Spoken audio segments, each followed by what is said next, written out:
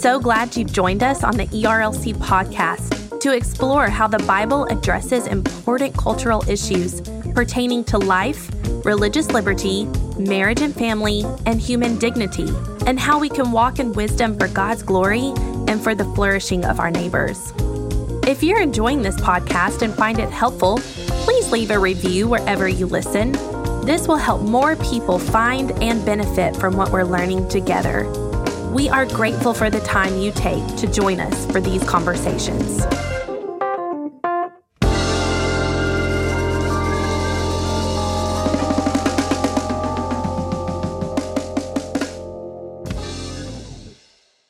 You're listening to the ERLC podcast. If you're a true fan, you would sing, Brent. Well, it's not about Rocky Top, Tennessee. It's more about knowing my own limitations when it comes to singing. There's a reason. You can hold a tune. You sing Christmas songs around the office all the time. There is a reason that when we are in church, I keep my singing very much to myself. Hello, and welcome back to this week's episode of the ERLC podcast, where every week we're talking about our work here at the ERLC and focusing on what Christians need to know about the things going on in the world. I'm Josh Wester, and with me on the podcast today are my co-host, Lindsay Nicolay. Happy fall, y'all, where it's 60-something degrees here in rainy Nashville. And Brent Leatherwood. I'm not that jazzed about the cold weather. Like, old man winter is here. This is not something weather, Brent. No, this is not something to be celebrated, Lindsay. It is when you're 6 months pregnant and your body temperature runs hot. I'm jealous. I'm jealous of our listeners down in Florida. So hello to them. Brent, yes. It's lost on me how you can be Mr. Christmas but not Mr. Winter. Like, do you really think we should just move the Christmas holiday to the middle of the summer? Well, no, because that's Independence Day. All right. And my birthday. Stay tuned, audience, as we try to unravel the enigma that is Brent Leatherwood. But later in the show, we will also be joined by a special guest, Dr. Paul Miller. Paul is a good friend of the ERLC. He's actually a research fellow with our research institute, and he's an expert in many things, including international affairs, and pays a lot of attention to both the American church and the state of American politics. And so we're very excited about that conversation. But Lindsay, take us into it. Tell us what the ERLC has been talking about this week. Okay, so we have had a very busy news week. Lots of things going on, and we would say true inform to 2020. So first off, we want to highlight an explainer by our policy staff in D.C., and it lays out what you need to know about something called the Adoptee Citizenship Act. So as my colleagues will speak into, but have helped me understand, this act would make children who... well, they're no longer children, actually, who were adopted from other countries, and they're now over the age of 18. Something happened in the midst of them getting citizenship, whether paperwork wasn't filled out or whatever, and all this time they haven't been citizens and didn't know it. So this would enable them to become citizens. And it also removes a significant barrier to international adoption. And we want to remove any of the barriers that we can in order to seek the welfare of vulnerable children. So ERLC is advocating for this bill to be passed. We are very thrilled about it, and we're excited that our policy team has been doing such hard work in this area of human dignity and pro-life. Yeah, I mean, I just, look at, if I was to put myself in the shoes of a person like this, I mean, I'm just thinking, like, imagine if my parents had adopted me from Spain, and here I am, in my 30s, and all of a sudden find out that I'm actually not an official citizen because of either a hiccup in the paperwork, or my parents just forgot to do it, or whatever. And all along, I've been thinking I'm a U.S. citizen. I'm kind of left on the outside of the system looking in. And this legislation, which is a needed correction to the law, we think is really helpful. And so that's been an emphasis for us this week at the ERLC. And this is a policy priority of our DC team. Been working with members of Congress on both sides of the aisle to try and get this over the finish line before the end of the congressional session. Who knows if that will actually happen, but we are encouraging people to let their members of Congress know that, hey, this is something, it's an easy fix, and it could be done sooner rather than later. It needs to be done sooner rather than later. Yeah, you'll notice if you follow the work of the ERLC, we don't do a whole lot of these call your congressman kinds of like calls to action. But in this case, what we're talking about are children who were adopted. And when you think about international adoption, these are children who very rarely have any say-so or stake in whether or not they, the country that they're going to, where they're going to be adopted. They're totally, at the mercy of the agency that's working with them, of their own government, of the parents who are here in the United States who are pursuing adoption, trying to give these children a home and a family. And so all we're really asking Congress to do is to give these children who were missed because of this glitch in the law or this loophole, to close that so that their country, the United States, that they grew up in, where they lived, where their family lives, that these people can be U.S. citizens without any real, without having to overcome any other obstacles. Because for many of them, the people that we're talking about, the United States is the only home they've ever known. It's the only country that they've ever called their own. And this is an easy fix, and we're just advocating that it gets done. Yeah, and this is just one of the many examples of how the ERLC is working in the area of human dignity and pro-life. And so I know I, for one, am very thankful for that. So in just a minute, I'll cover another resource that is out of DC. But first, I wanted to cover a resource that is more practical in nature. So we know that during the pandemic, many have been struggling with mental health issues. And it's not just adults, it's children and teens. And so we have an article by a counselor named Elizabeth Sell, and she writes about how to walk with teens who struggle with depression and anxiety.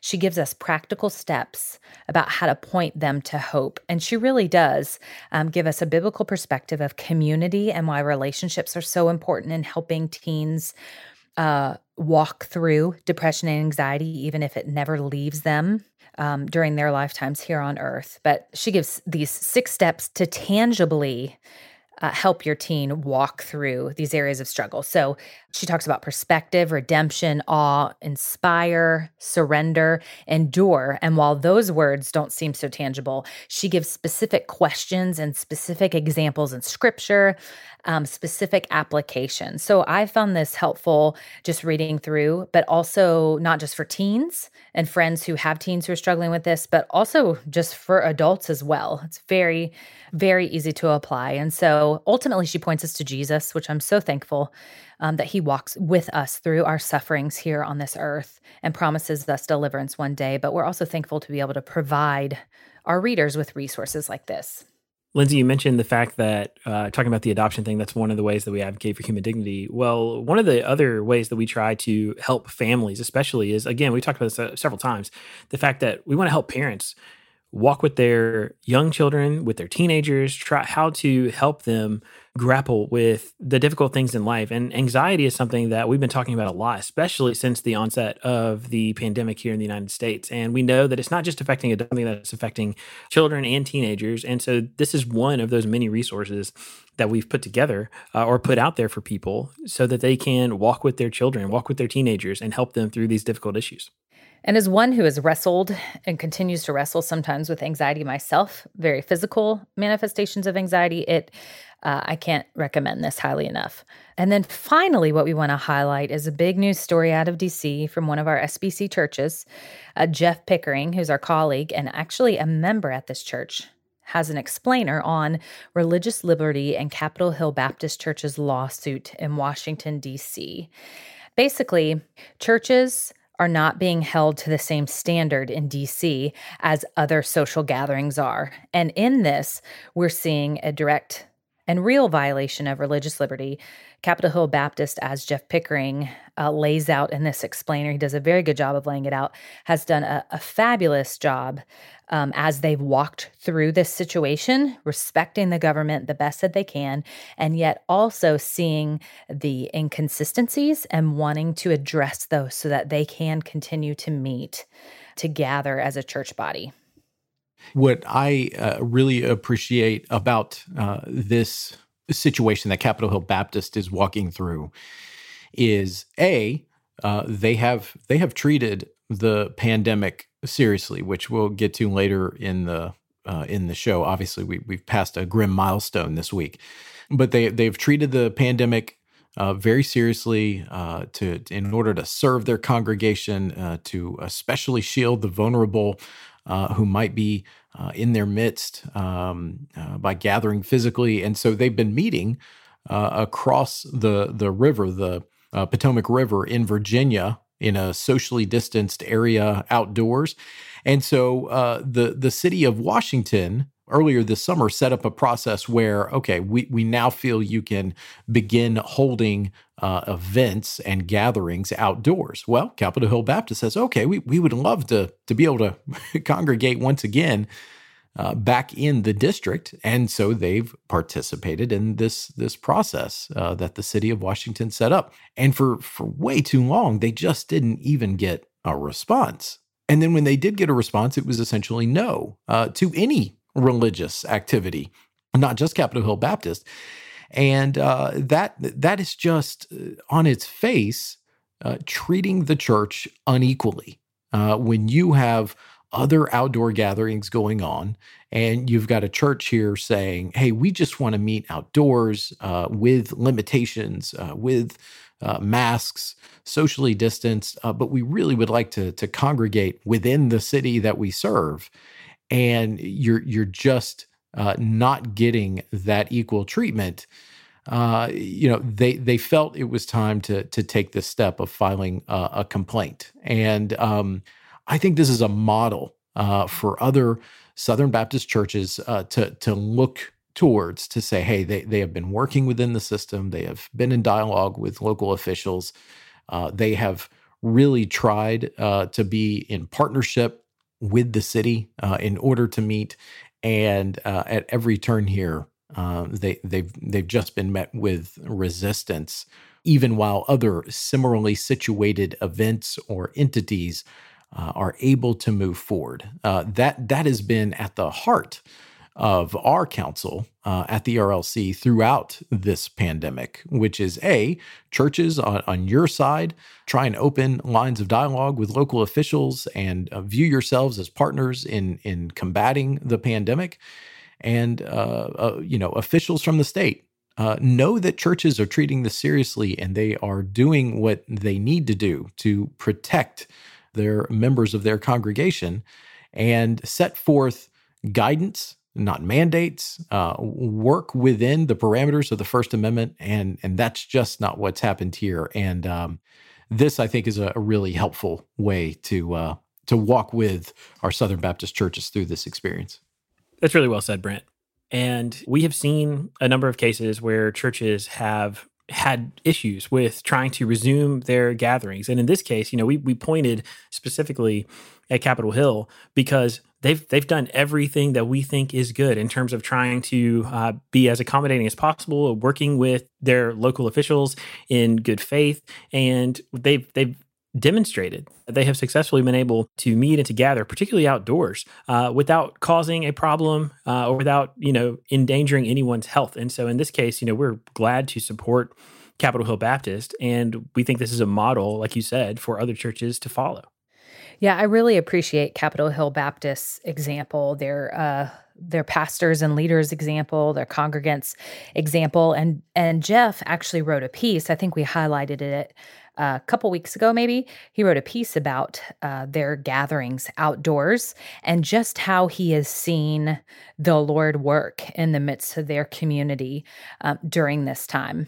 And he encourages us to use these interruptions and these distractions as opportunities to see and join the Lord at work. So I was very thankful for that perspective, and I'm thankful for this explainer. And, may the Lord bring a swift resolve to this situation. So while we have a lot of other good, especially newsworthy content on our site this week, for now, that's your look at what's happening on erlc.com.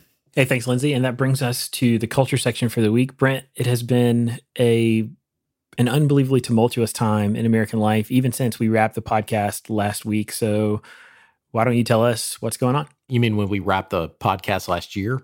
Yes. Lindsay, you're supposed to laugh. You're not supposed to sit there, cross-eyed. I was multitasking, so I really have no idea what you just said.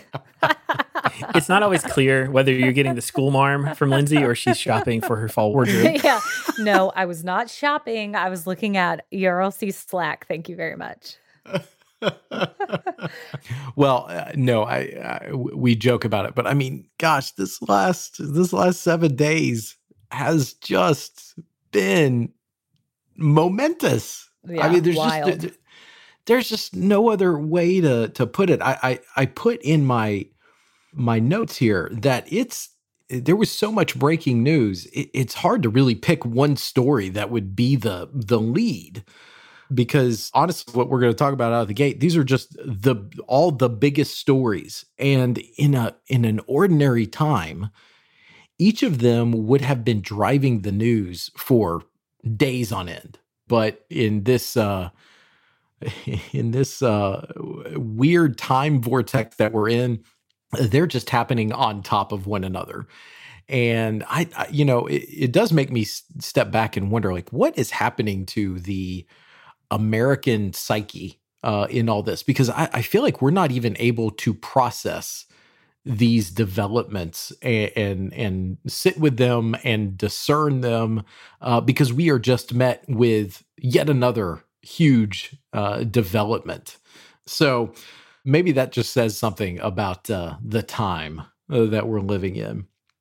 So what I thought was best, instead of trying to pick one that is the biggest to lead with, maybe let's just go in chronological order as they happened from when we wrapped up the podcast. What do y'all say to that? I think that's the best option, Brent.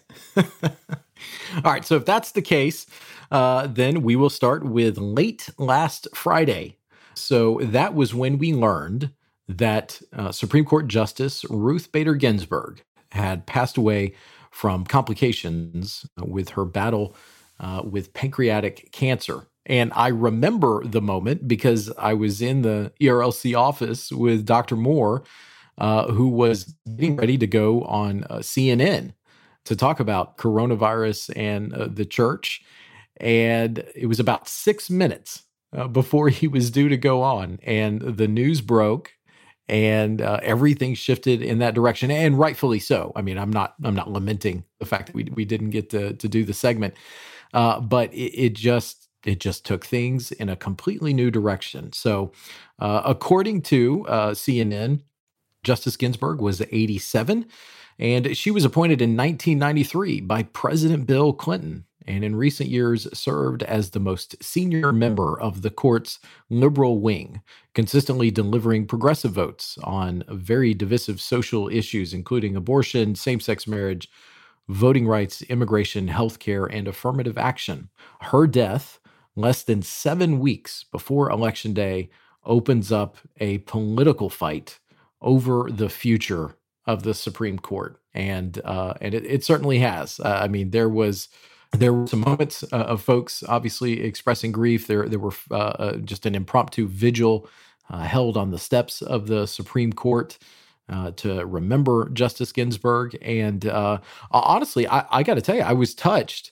President Trump was holding a rally in maybe it was Wisconsin or Minnesota. I can't remember exactly where, but he came right off the stage to a press gaggle. And that was apparently where he first heard the news. And honestly, he expressed real empathy for Justice Ginsburg and her family, those affected by the loss. Honestly, it was a touching moment. It was a very human moment, and I'm appreciative of that. But just later that evening, Senate Majority Leader Mitch McConnell, he confirmed that should President Trump name a nominee for the seat, that individual would get a vote. So to that end, President Trump did make it official that he would be announcing a pick to fill the seat prior to the election. As a matter of fact, it is due to come this Saturday. So once we wrap up the podcast and folks listen this coming weekend, we will know who his pick will be. Democrats immediately made charges of hypocrisy by the Republican majority, pointing to the precedent set with the nomination of Merrick Garland by former President Obama in 2016. Now, the details are slightly different in that the White House and the Senate are now controlled by the same party, but Democrats are more focusing on the time frame itself. Garland was nominated 11 months before President Obama left office, and this is happening less than 40 days before the election. Well, regardless, the vote is happening, and this just keeps the epic roller coaster ride that is 2020 moving right along.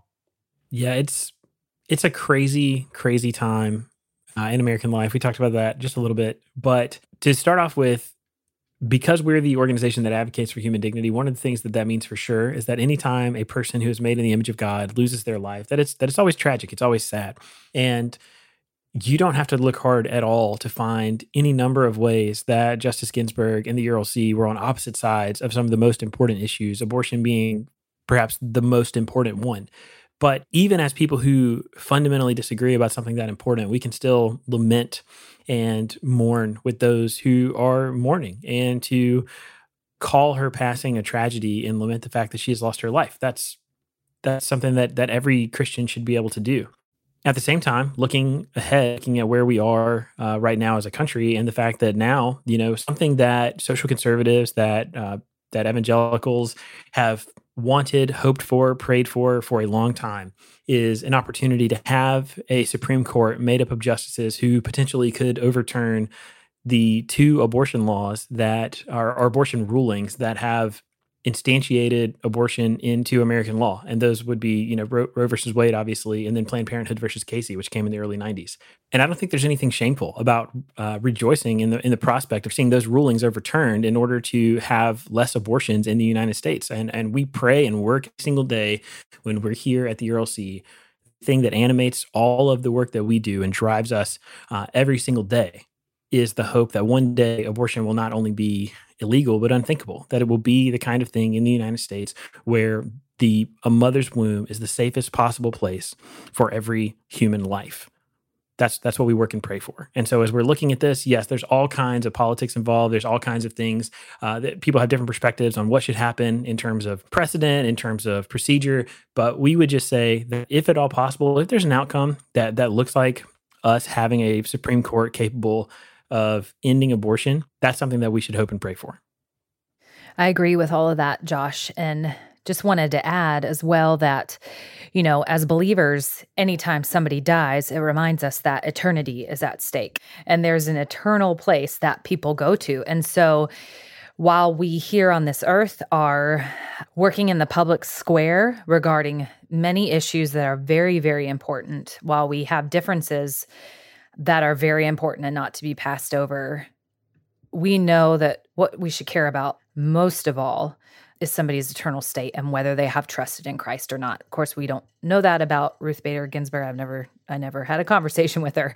I'm just saying that's where our minds should be going, not ultimately with the earthly state of affairs, although those are important, but ultimately with the eternal state of affairs that will last forever. It's just a reminder that's been appointed to us all once to live and then wants to die and face the judgment seat of Christ. Well, Lindsay, I really appreciate what you said, and your point about the things of the earth being important but not ultimate. Certainly, the Supreme Court is that, and that was actually part of what Dr. Moore wrote this week for Christianity Today.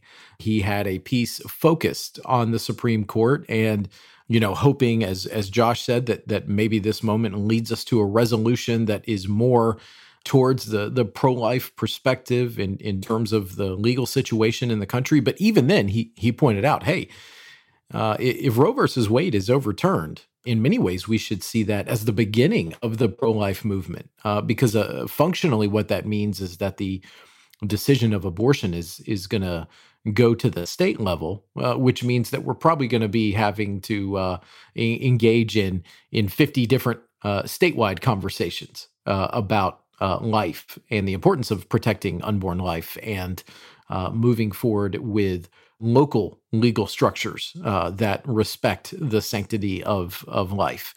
And so it was a really good piece. We will link to that in the show notes, but it points ultimately what Dr. Moore is driving at is it would be great to get to a time where we actually think about the Supreme Court less than we do right now, where it has become another point of friction in our political culture.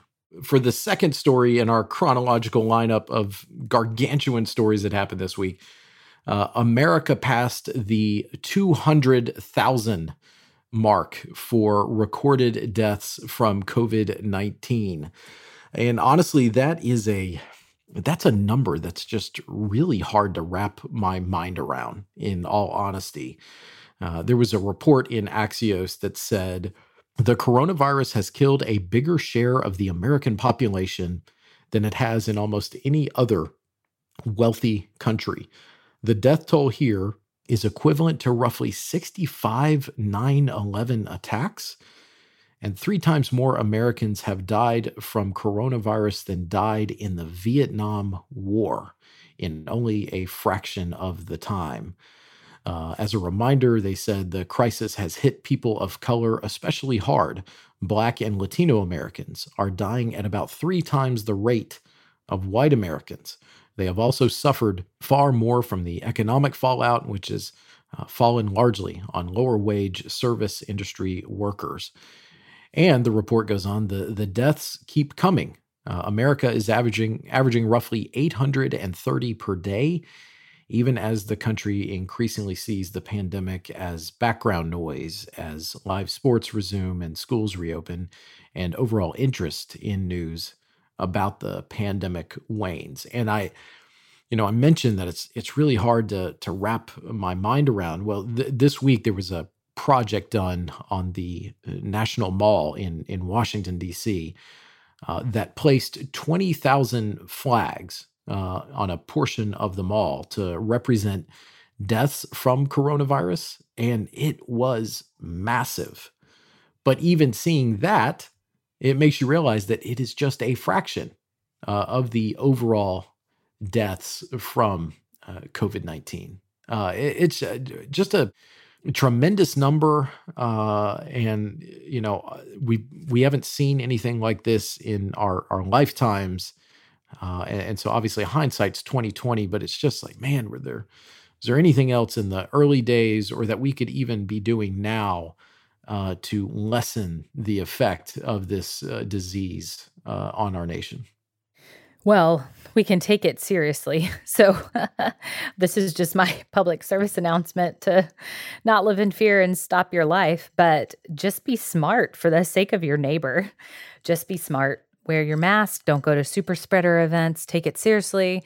Most likely it's not going to be over in November. So 200,000 lives are a lot that have been lost, and even more have suffered, whether they're relatives of, friends of those who have died, or they have suffered from coronavirus and are still suffering from some of the after effects. So there will be a day when this is over. We just can't let the fatigue cause us to not consider our neighbor as we're still in the midst of the pandemic. This is significant. I mean, obviously every death matters, but we're talking about an order of magnitude compared to anything that we would experience in a normal year. And so, this should be stunning, and it should be a reminder to us to continue to take this seriously. Yeah, and to, for example, to mark the moment, I thought it was interesting. Time magazine, if you're familiar with their covers, it always has a red border. This week to mark or I think it was this past week, to mark the 200,000th death, it had an all-black border. The only other time in the history of Time magazine where they used an all-black border was 9/11. So that's just an interesting thing that I saw in culture that also relates to this conversation. So, yeah, the reality is there's a lot of us, myself included, who are just over this virus, but unfortunately, it doesn't seem like it is over with us. So. And then on Wednesday of this week, we received news from the grand jury in the Breonna Taylor case out of Louisville. The announcement of the decision sparked protests and demonstrations around the country. To remind our audience, Taylor was killed after officers executed a search warrant at her apartment shortly before 1 a.m. on March 13th, looking for drugs and cash as part of a larger narcotics investigation connected to her former boyfriend. She was shot 6 times and died at the scene. From the USA Today, the announcement of the grand jury's decision to indict one of the 3 police officers involved in the shooting death of Breonna Taylor, and that the indictment wasn't related to her death, sparked another wave of protests for justice and racial equality around the nation. Protesters took to the streets in Chicago, Milwaukee, Seattle, and Washington, among other places, following Wednesday's announcement from Kentucky Attorney General Daniel Cameron, which also spurred demonstrations that turned violent in Taylor's home city of Louisville. Overnight, there were reports of something over 120 arrests made in downtown Louisville alone. Once again, we find ourselves in a very divided moment on the issue of race and systemic injustice. This is a hard season. I think that's well said, Brent. It is a hard season. And for Christians, we've basically been setting this up this whole time to say this is something that should cause us to lament. It is something that should cause us to pray. When we pray, we are extending our call to the God of heaven, who is a God of justice.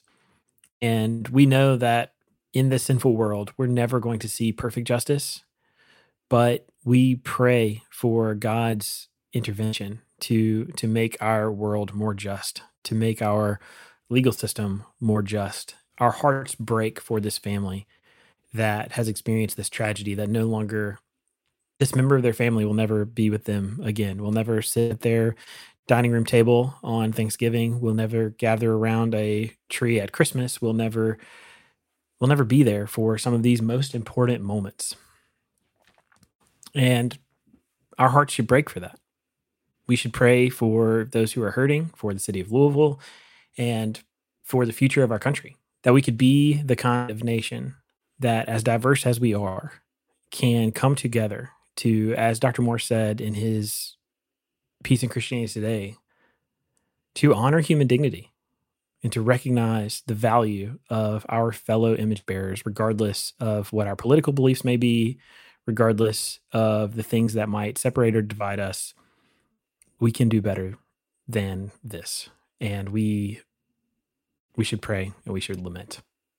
Well, it's really hard to find words as well, because while human dignity is not a complicated issue, laws and systems and systemic racism, issues of systemic injustice, those are really complicated issues that there often are not easy answers to. And it just grieves my heart in the midst of this time that, especially on social media, the lack of charity toward one another, love toward one another, grace toward one another, nuanced conversation with one another, as we've been talking about civility, the lack of kindness toward one another in the midst, of course, understandably very emotionally charged issues, but ones that still require us to treat one another with human dignity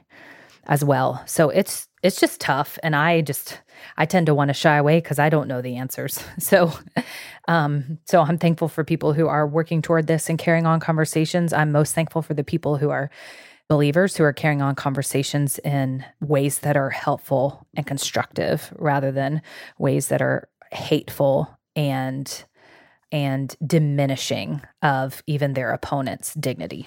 Yeah, you're absolutely right. I mean, we just seem to be living in a season, a graceless season. And I liked what you said. There is just a lack of charity out there. And I would hope that Christ followers can be the ones to demonstrate that grace that is so needed right now, because we are the recipients of grace.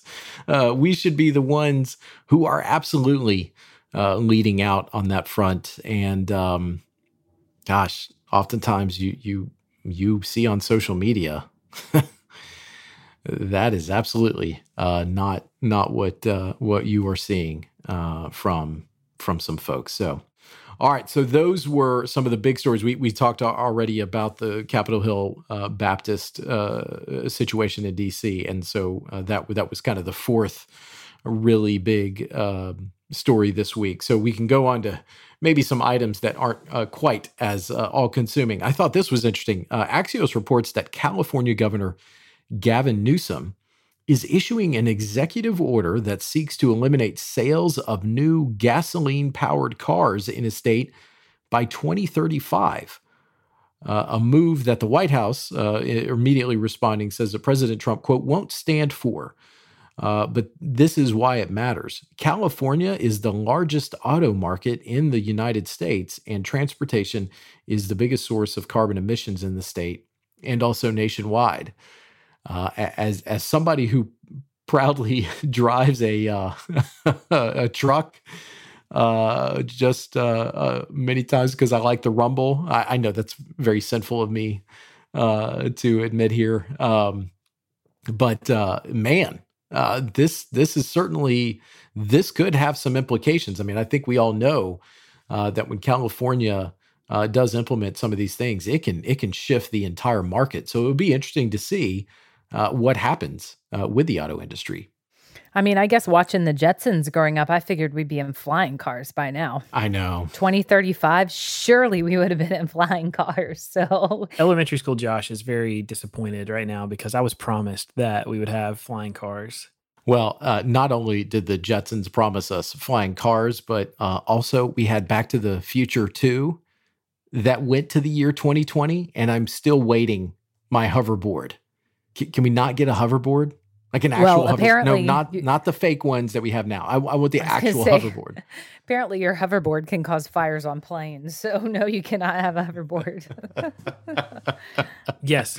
Talk about how deceptive it is. Like a hoverboard can't touch the ground. That's what it means to hover, is to not touch the ground. So right. My kid wants a fake hoverboard. I'm very on the fence about going that direction just because there's just this something in me that just thinks that you should tell the truth. And that's right. And I want to tell my kids, don't accept less than excellence. Wait for the Michael J. Fox endorsed hoverboard. That's what I need to see. Breaking news from our audio producer. He did an in-show fact check. Back to the Future 2 actually went to 2015, not 20. We are 5 years overdue for that Michael J. Fox endorsed hoverboard. So there you go. That's the latest from the news desk. All right, moving right along. Catholic News Agency, they reported this week that President Donald Trump on Wednesday announced an executive order that would require medical care to be given to infants who are born alive after a failed abortion attempt.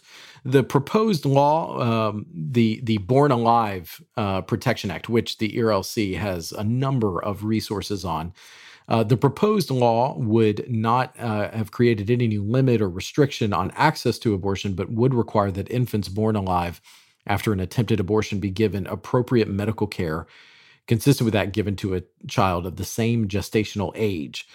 There have been multiple attempts to actually pass this in Congress. We still want to push for that. I mean, this needs the protection in law of permanent law, not of an executive order. But this was certainly something that is helpful and hopefully helps shape the environment for us getting a permanent fix in the law. And then I thought this was a really good development this week. A translation of the Bible in American Sign Language has just been completed. The project took 39 years, according to the outlet Discern.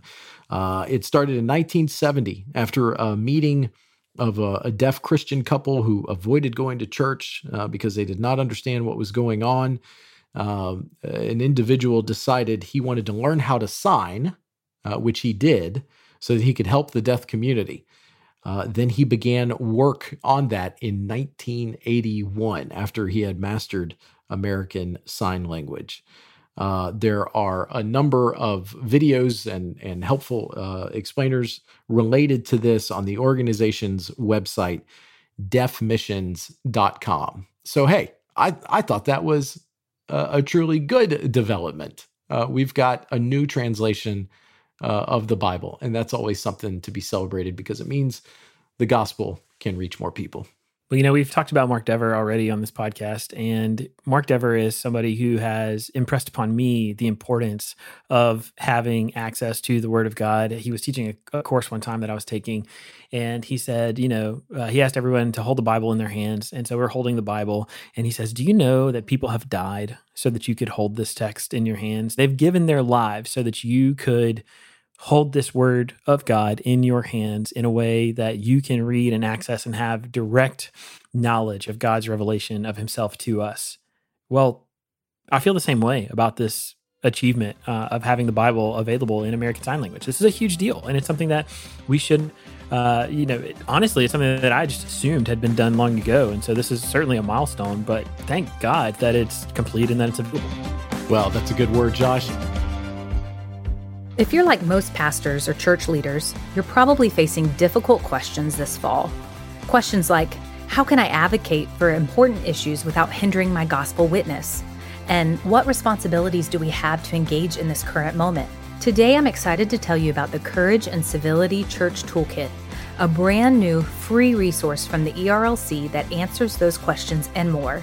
This toolkit doesn't tell people how to vote, but it does tell them how Christians should think through issues of our day as they see the chaotic culture around us. It gives pastors and church leaders a helpful path to teach their congregations about the things that truly matter and show them how to process this polarized moment. You can find a link to this toolkit in our show notes.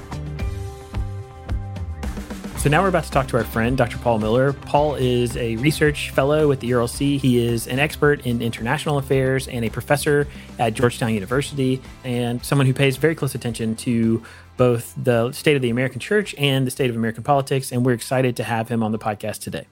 So Paul, would you just take a second and tell us a little bit about yourself and what you do? And while you're at that, would you tell us just one thing that God is teaching you in this season of life? Well, thanks for the question, and thanks for having me on the podcast. I appreciate it. Good to talk to you all again. At the moment, my vocation, I'm a professor of the practice of international affairs at Georgetown University in their Master of Science and Foreign Service program, also a senior fellow with the Atlantic Council and a research fellow with the ERLC. So I read, I write, I teach, I focus on international affairs, but I've also been turning attention over the last year to some domestic issues. I'm writing a book right now on nationalism and the role that Christianity has played in forming conceptions of American identity. And so my interests are kind of all over the place. One thing that God has taught me in this season, it's hard to think of only one, and it's also hard to describe one. As the Lord often works, the things that he teaches us can't be, I can tell you a pat answer. I'm learning greater humility, or I'm learning the reality of our citizenship in heaven and how it's different than our citizenship on earth. I'm learning the importance of treating people with respect and dignity in our public discourse, whether in person or over social media. Those sound like pat answers, but each one of those things has a story behind it that makes them deeper and more real lessons. Well, it's amazing how we, in our Christian walk, seem to come time and time again back to some of the same lessons, which I'm always thinking, have I not moved past this, learning humility? But obviously, in my flesh, I haven't. So thank you for sharing with us. So this next question is broad. We realize that, and we would just like you to share as many of the things that you're paying attention to in culture. So this podcast focuses on Christians and culture, and we would love to know what's on your radar and what those around you are paying attention to right now. So several things. Thanks for the question. It's broad, so I'll take advantage of it and share several answers to it. As I mentioned, quite a lot of my work is focused on international affairs, and my forthcoming book is entitled Just War and Ordered Liberty. It's the fruit of 20 years of reflection and practice in international affairs and national security. And so I'm trying to pay attention to justice in the use of force, justice in our foreign policy, justice in national security affairs. Right now, there's no end to issues around the world that involve the use of force or the potential use of force. And so I'm trying to pay attention to how the United States government uses or threatens to use force, whether it be in Syria, the ongoing war in Afghanistan, which still has not ended, North Korea, of course, tensions with China and Russia. Those are all things that I'm keeping an eye on, and happy to talk more about those at another time. I'm also paying attention, as I mentioned, to my next book is on nationalism and Christianity and American identity. So I'm trying to pay attention to the way in which Christians engage in the public square and the way in which we bring our Christianity into the public square. And I think there's right ways and wrong ways of doing it. I want to say I think it's right to bring our Christian faith, our Christian identity into the public square. Those who tell us that we shouldn't do so, we should leave our faith at the door, I think that's mistaken. But there are right and wrong ways of bringing our Christian identity, our Christian faith into the public square. We should always pursue Christian principle, Christian charity, and Christian sense of justice. But that does not mean pursuing Christian power and Christian privilege. Those are different things. So I'm sure some of that research for your upcoming book came out of a report that you authored for the ERLC last year called Faith and Healthy Democracy. So could you tell us, just remind our audience a little bit about that report and maybe some of those findings that have been useful in your own research? Yeah. So again, thanks for that question. Privileged to lead a team of researchers who studied this issue of faith and healthy democracy and our civic culture in America over the last few years, and resulted in that report. And we looked at the role that American Christians have played in American democracy, and studied what seems to be maybe going wrong in American democracy today, whether it's fueled by social media or by polarization, negative polarization, or by demographic trends as people sort themselves out into sort of red and blue camps, or by sort of historical patterns of injustice that continue to be replicated today. We also looked at American Christians' political priorities. We commissioned a research poll to examine what Christians said they really cared about, what was important to them. One of the things we found is that white evangelicals care a lot about religious liberty, abortion, and a few other issues. And non-white Christians seem to have a different set of political priorities. African-American Christians and other non-white Christians care a lot about immigration, anti-poverty, criminal justice reform, and a similar issue, and race and racism. So that was an interesting finding, and I think that maybe part of the message of our report was that these are all valid issues for Christians to care about. And if we get captive to one political party that cares about only a subset of those issues, only one set of those issues, we maybe are not we're not reflecting a full public witness to the world, and that we ought to champion justice across the full range of public policy issues. And that, I think, is a better route to a robust Christian public witness. Well, we're very thankful for the work that you're doing in so many areas to educate us as believers on how to live out our faith. And so in the midst of what's going on in our world right now in American life, it is a kind of a wild ride between coronavirus, a contentious election season, ongoing protests and riots about racial justice with even the Breonna Taylor ruling just coming down. Things were already tense, and they just seemed to ratchet up a notch. Now, with the death of Justice Ginsburg, there's even more unrest and uncertainty. So what advice do you have for Christians who are thinking about their public witness during these next few months? Yeah, so that's a hard and complicated question, and it kind of varies case by case, varies issue by issue. You've listed off several different ones, from COVID to the protests for racial justice, and now a Supreme Court vacancy. To speak to some of the specific issues on the COVID pandemic, we know from Scripture that we ought to, for the most part, in normal times, obey the government. And as they have ordered us to wear masks, we should wear masks. If they've ordered us to cease public activities, we should generally do that. On the mask issue, I know some people find that they feel offended by the government telling them to wear a mask. And I would just say most of us are not scientists, and we should obey the government unless it violates our conscience or our religious liberty. And wearing a mask doesn't do that. So you should wear a mask. I think it's a pretty simple issue there. On ceasing public meetings, again, it was very reasonable for the government to tell us that, so long as that's an impartial and fair rule. I understand now that some churches believe that it's no longer impartial, and it is right for them, it is right for those churches to pursue impartial justice from the government, whether that means everybody, all organizations being disallowed to meet, or getting the churches to allow to meet again, depending upon what the public situation allows. On the protests for racial justice and the occasional riots, I think Christians should be the first to advocate for justice in all its forms, should be the first to advocate for racial justice, but also we should be the first to say that violence is not the right way to pursue this. Thank God that most of the protests we've seen have not turned violent, and there's not been a whole lot of loss of life. We should protest and not riot. I think that's a pretty simple way to think about the racial unrest in America today. On the Supreme Court, I know this is an issue that Christians, particularly conservative and white Christians, have just really focused on a lot in recent decades. I think that we can and should mourn the passing of a public servant, be grateful for her life and legacy, as she did, and Ginsburg did advocate for many categories of the oppressed and disenfranchised, even as I think many Christians will critique her record of advocacy for abortion. We should pray for the United States as we're in a place of tremendous division.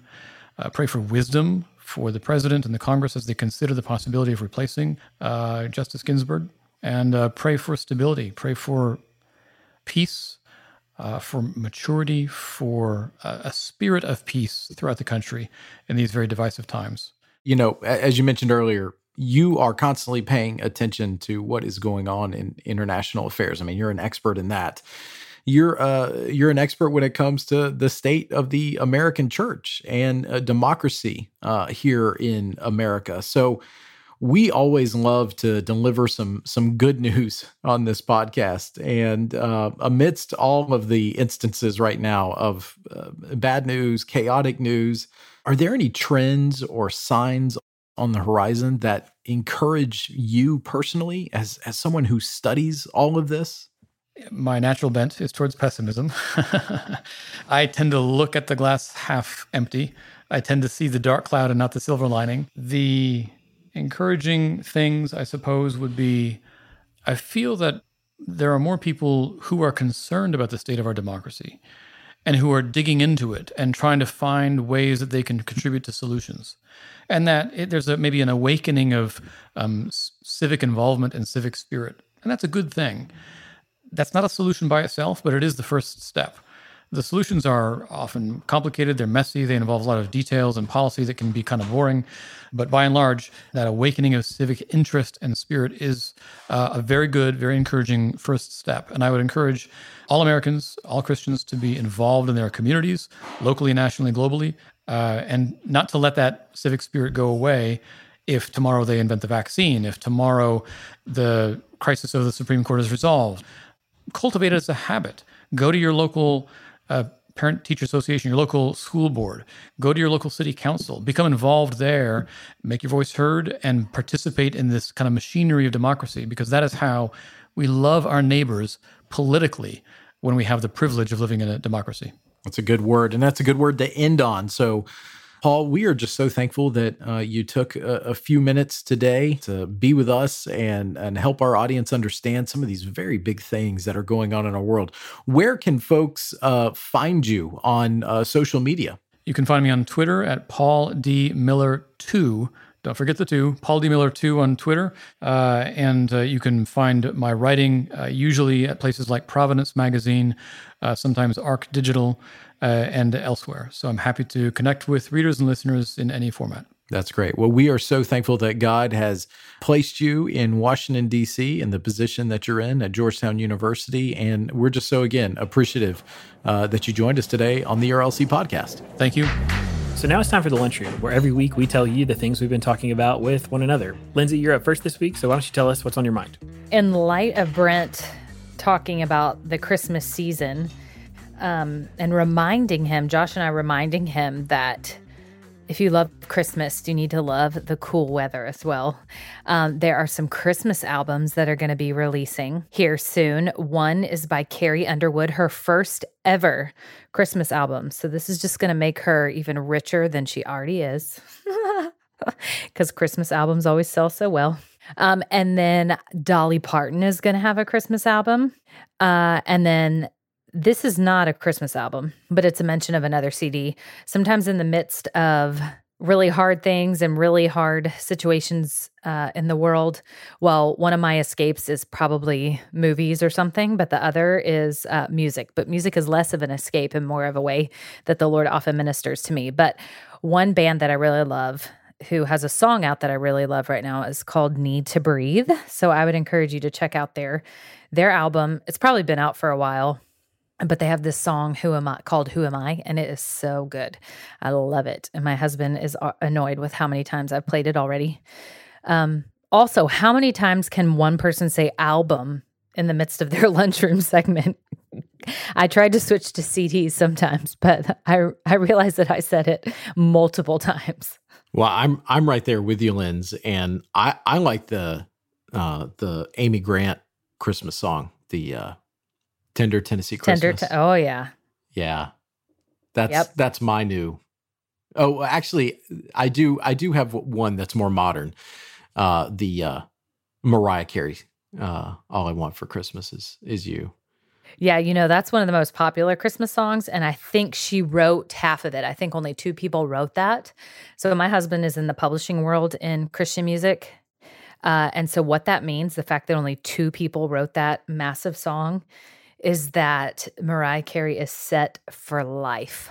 Just get royalty checks that roll in because stations play that song. Josh, I know what you and I need to team up and do. I'm here for it, Brent.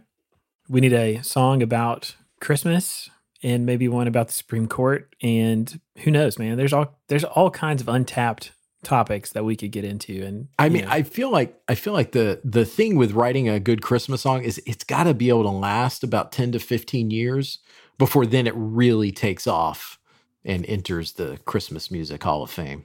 Well, you can look up online where they dissected Mariah Carey's All I Want for Christmas and why it's so popular.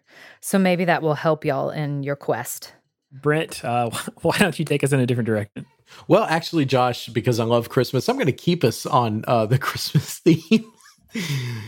So I saw this week, thought it was really good. CNBC has a piece out talking about these are the products to buy before the fall and winter really get upon us. So the reason it's saying is because, look, at the beginning of the pandemic, these things all were basically out of stock across the country because they became very popular with folks staying in. Well, there's a decent chance that we're all going to be huddled up inside once again this fall and winter. And so it is telling people, go ahead and buy these things now. So things that last long in terms of food on your shelf, cleaning supplies, hand sanitizer, exercise equipment, air purifiers, and holiday gifts.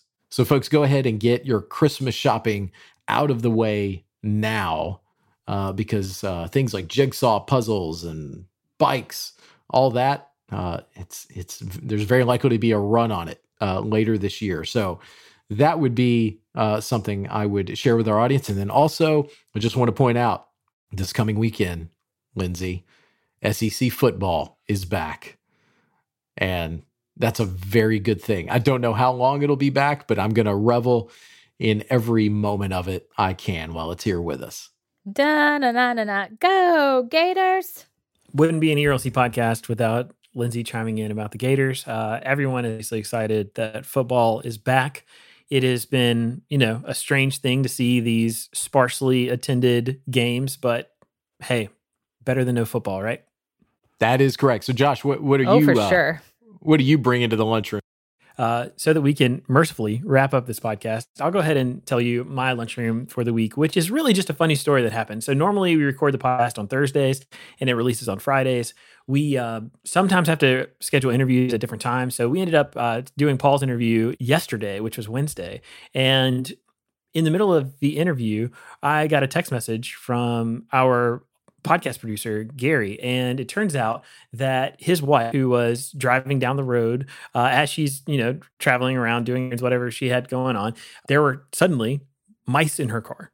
And after sharing this with my wife and asking her what she would do, she said that she would absolutely panic. Well, apparently she then pulled her car over on the side of the road, texted Gary, and Gary has this real emergency. The problem was that because we're recording this all remotely, where his wife was actually way closer to me than it was to him. And so I just exited the podcast interview with Paul and made my way to the side of the road.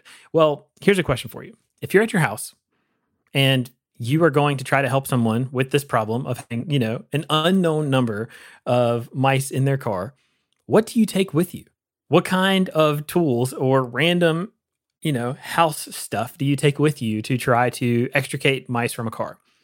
Well, in my case, we've been doing a lot of painting in my house, and I just started grabbing whatever I could find. And so with me was a drape from where we had been painting things. I took several different kinds of boxes and things to reach in, smaller places. Took one of my children's tiny dustpans, and my most creative thing, I thought, was I actually brought a pool noodle with me in case there was, a mouse in a place that was hard to reach. I didn't want to damage their car, and I thought maybe that would do the trick. Well, between the two of us, I got there first, and then Gary ends up meeting me there. We were able to find that all mice had been put out of the car, and he was able to take it home and to absolutely tear it apart to look for any further signs of mice or even evidence of how they got there. But it was a truly bizarre thing. It was definitely a memory that the two of us are going to share for a long time, and it was something that thankfully, no mice were harmed. Everyone is fine.